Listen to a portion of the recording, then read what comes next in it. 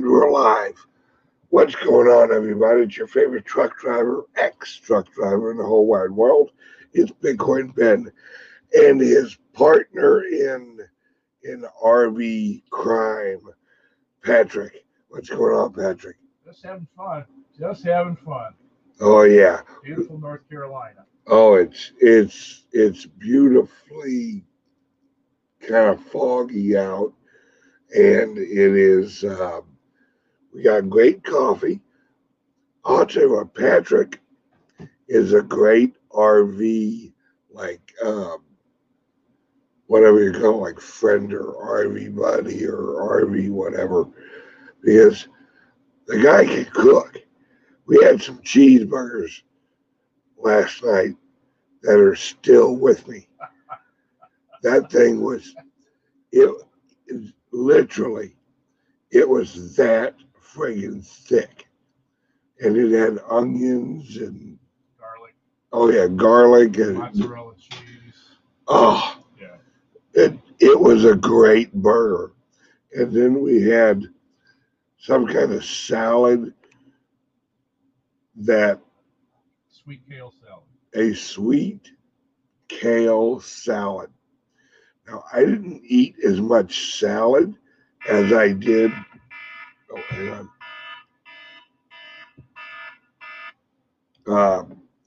As I did cheeseburger.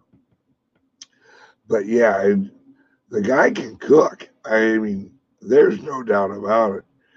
And I can eat, so it all works out. Oh, we're good Lord, all right, and I love when people know I'm going live, and oh yeah, and they send me a text. They're like, "I know you're live, but." We throw it out there. All right. Hey, just a heads up, and this has nothing to do with really nothing, but Alex Jones and Joe Rogan, I actually put out an episode. The only guy on YouTube that sounds worse than I do, Alex Jones. That guy, him and I are like voice brothers. His voice is as shot as mine. Yeah, well, fuck it. But they always got a great show. So I will be watching that later. The price of a friggin' Bitcoin yesterday hit 13,700. And right now it's like 13,300 or whatever it was. That's not going to stop. I'm telling you guys right now, and I'm going to be doing a call with my over-the-counter guy today over in Australia, and he's going to give me the lowdown on what's going on the over-the-counter markets and like mining and where they get their coins and everything from. So that should be very informational on the liquidity of the over-the-counter market, because that's where a lot of the big transactions go. But they do have to go on some of these exchanges for these bigger buys. From what I hear, most of them use what is that? Binance? Yeah, most of them use Binance. Which isn't bad. No, very few of them use like Coinbase, or a few of them use Kraken. The security on Binance is pretty good. Yeah, and Kraken always has pretty good liquidity on there of at least like the major coins like Litecoin and Bitcoin. The liquidity on the exchanges is the key. They want the highest volume so they can actually purchase without really pushing uh, the price the price up on themselves. When you're buying, 100 million, $200 million worth of Bitcoin, it is not a jump on Coinbase and place an order. You plan it out for a few months. You are literally buying, you know, a few hundred Bitcoin a day, if that. And you stretch it out so that you aren't raising the price on yourself. Because a few $100 million in a few hours would absolutely push up the price. Now, there is news out of, I want to say it's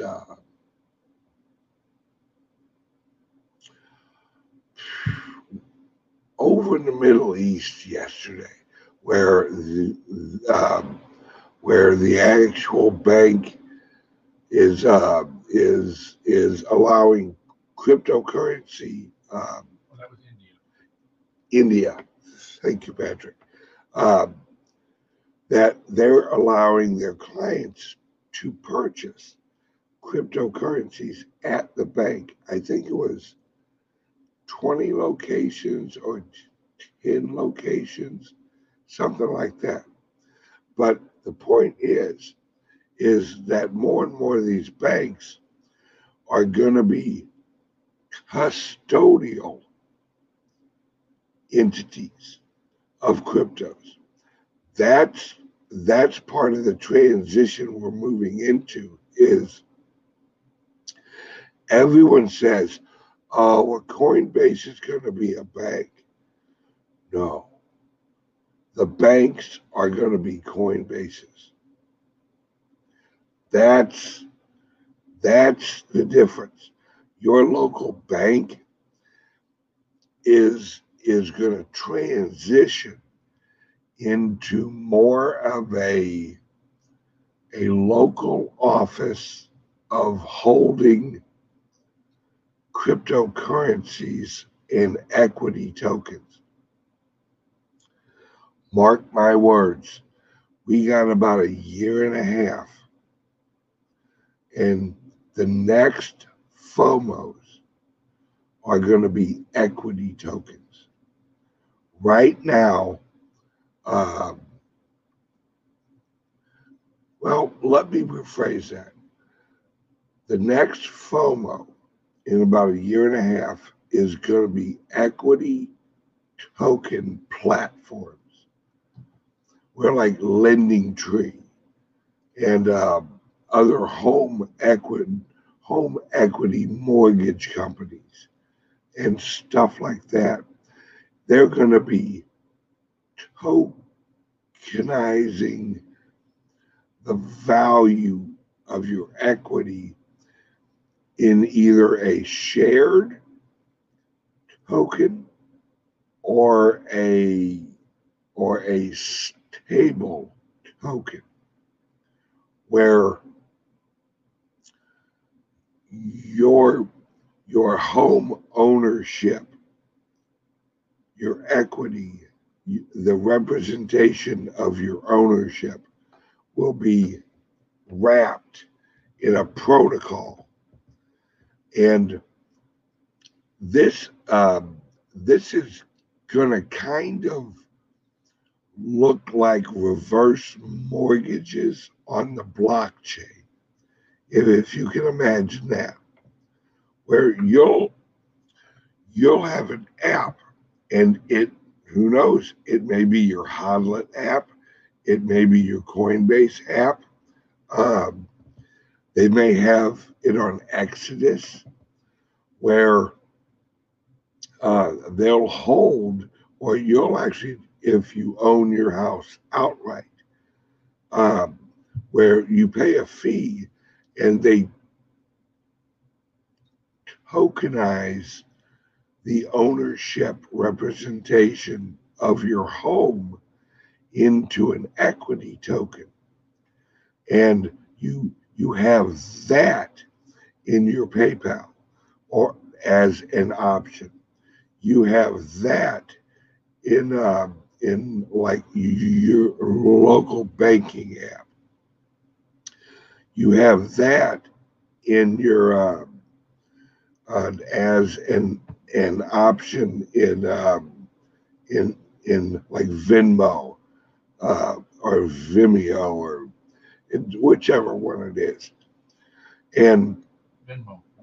right, and like my RV, if if I send a protocol, right, the the title and registration proof of my RV, I could have that equity tokenized and represented as almost like a savings account token in a wallet where using oracles with RVs, which I know that sounds odd, but it is coming, that the oracle will fluctuate the value of my RV actually based on RV sales recently, where I have equity that if I want to go buy something, lenders will lend me money or will purchase a fraction of the token that represents my RV equity. And if and when I want to sell my RV, that in order to sell the whole ownership token, I'd have to actually buy back the fraction of the equity token that I used to purchase whatever else with. And that would be part of a smart contract that you set up with the purchaser of the fraction of the equity of your RV token. This is future finance where everything of value, even your own labor, and watch for this. This is going to be huge with like Major League Baseball. Um, we've already had a couple of basketball players do it where they tokenized their future earnings and they sold those futures on a cryptocurrency blockchain. And see, now this is where people can get into trouble because this, the selling of futures labor, is what led to the Emancipation Proclamation from Abraham Lincoln. Abraham Lincoln did not free the slaves. Abraham Lincoln filed, or didn't file, but declared a national wipeout of all labor debt, which was the indentured slaves they called them, but they were actually indentured servants that had sold their labor futures and got into actual debt. That's why the U.S. government had to file bankruptcy and have the reconstruction phase. That's what led to the corporation creation of the U.S. government structure. That's a whole nother rabbit hole to go down, is how, what was the structure of the U.S. government prior to the Civil War and what was the structure after. That's why they don't teach you about the Reconstruction phase. It wasn't that we were plucking, rebuilding shit. It was that the U.S. government had filed bankruptcy and went through Reconstruction phase. And the Reconstruction created the entity of the U.S. federal government, which started to construct the system of certificates, your birth certificate. Prior to the Reconstruction phase, you were not issued a birth certificate. It was handled through the churches.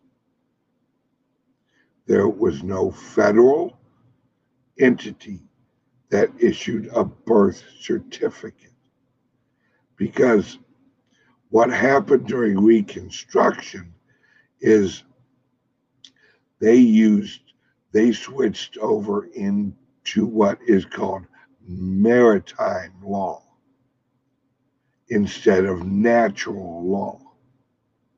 Maritime law is why they called it a berth, because when you build a ship and you while it's on land, it is a commodity.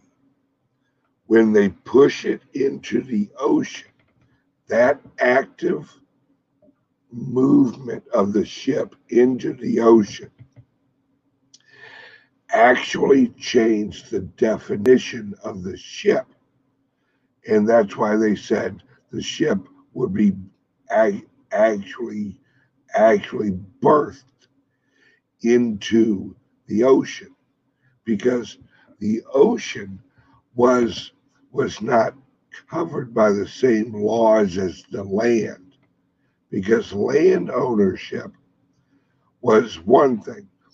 The maritime laws were the globalist trade laws of the time. And that's where the corporations existed. That's why you can go back in history and look at the East Indian Corporation. Those all existed and were managed on ships, because they did not have a headquarters on land. That's why they were not restricted by any king or any landlocked laws. Well, when the U.S. government reorganized after this the Civil War, that's whenever the U.S. government took on the maritime laws in America. That's when we switched over to the Black Law Dictionary. It isn't like black law. The guy who was running its name was black. So, like Blackwater, there is a lineage there if you look it up. It's all, and that could get people into trouble, and that's why the globalists like blockchain, because they can locking you into future labor contracts using smart contracts. See, that's why the globalist of the Abraham Lincoln era didn't like Lincoln, because he was trying. That's why Trump says, I'm like a modern day Abraham Lincoln. Well, 99.8% of the US population has no idea what he's really talking about. They think like freeing slaves. No. That's not what Trump's talking about. Trump's talking about the battle between the globalist law structure and the nationalist American law structure. What Trump is doing is Trump is reversing the maritime law. That's what Trump's doing. Where, and this is not an overnight process, where Trump is turning the ship away from corporatized law into natural law. That's why he's pushing the power back locally to the states. The last 125 years, the authority has went upwards towards the federal government, while Trump is reversing that and pushing the power locally and back towards the people. Because in a maritime law, the law is set by the corporations and the entities that are the most wealthiest and have the most influence over the oceans, right? Or the sovereignty, right? When you're on the ocean in a boat, let's say you're out on a boat in the middle of the ocean. There are laws that regulate the oceans because they're the global laws, right? That's what the globalists want over the lands, where there are no borders. That's what they're expanding out, is the maritime laws. And that's been happening for 800 years, that they have been trying to get rid of national borders and apply maritime law and corporate structure law to the countries, because inside that system it is shaped where there is no democracy, there is no representation, there is no representative republics, there are no nations, there's no sovereignty. It is all global tribunal structured. And that's where you hear of, like, the earth will be fractioned into 8 sections or 4 sections, and the United Nations will manage each economic section of the earth. And that's where that all comes from. Because once you blanket the earth with maritime law does not recognize the sovereignty of the individual on the boat. The maritime law recognizes the sovereignty of the boat. You understand? And the authority of the captain. Right. And the authority of the captain. There's a legal structure on the boat. The people on the boat do not have rights. They are appointed positions on the boat. So if you're out in the middle of the ocean on a boat, you as a human have no rights, but the boat has rights.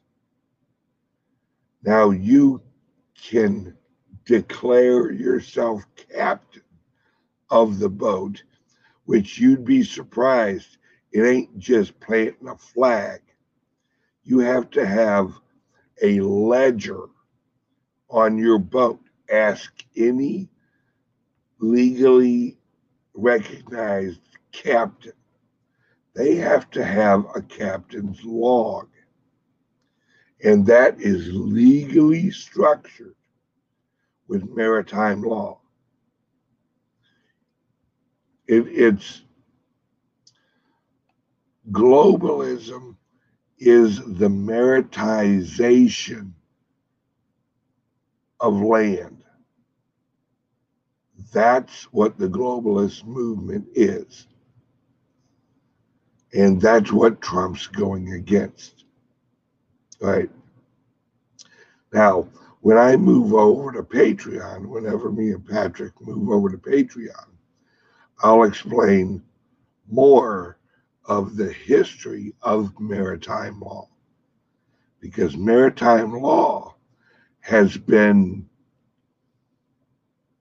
around for a long time, since early trade routes in like Eastern European, Oriental. It's actually what shaped China was maritime law.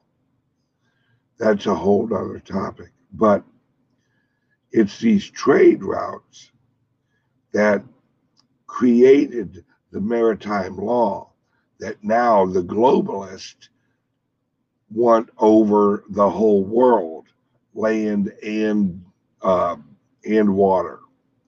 This is all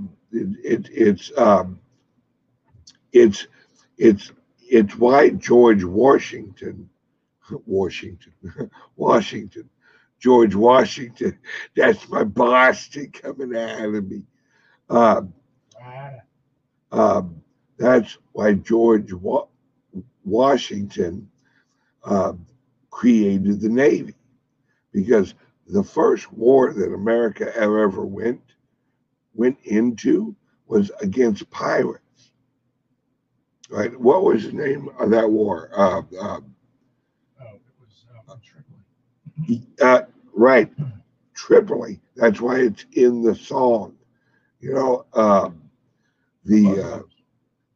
right, and they were Muslims, and that's why the first ever book that was federally funded to be printed was not the Bible. It was the Quran. Did you know that? The first ever federally funded book was the Quran, because George Washington said the American people needed to understand why the Muslims of the time. Now, mind you, this is first wave Muslims. And if you don't know what first wave Muslims are, it's a completely different mindset. They're like the radical Muslims. Yeah, I know, I gotta go. All right, click the link under the video, like and subscribe. Join us on Patreon to learn about where we're going, what Trump's up against, and I'm also doing a video with X22 today. So I will be on the X22 spotlight here in hi Ed, welcome. I'll actually be on the X22 Spotlight talking about exactly this. Why cryptocurrencies and why Bitcoin is the future. It isn't happenstance, right? It's happening. So join us on Patreon. Click the link under here and watch for X22 report. Should be out either today or tomorrow. So love you guys. See you on Patreon. Bye, Adios. Patrick. Adios. Bye, Ben. Wait, you're right there. Oh, that's right. We aren't going anywhere, folks. See you on Patreon. Bye-bye.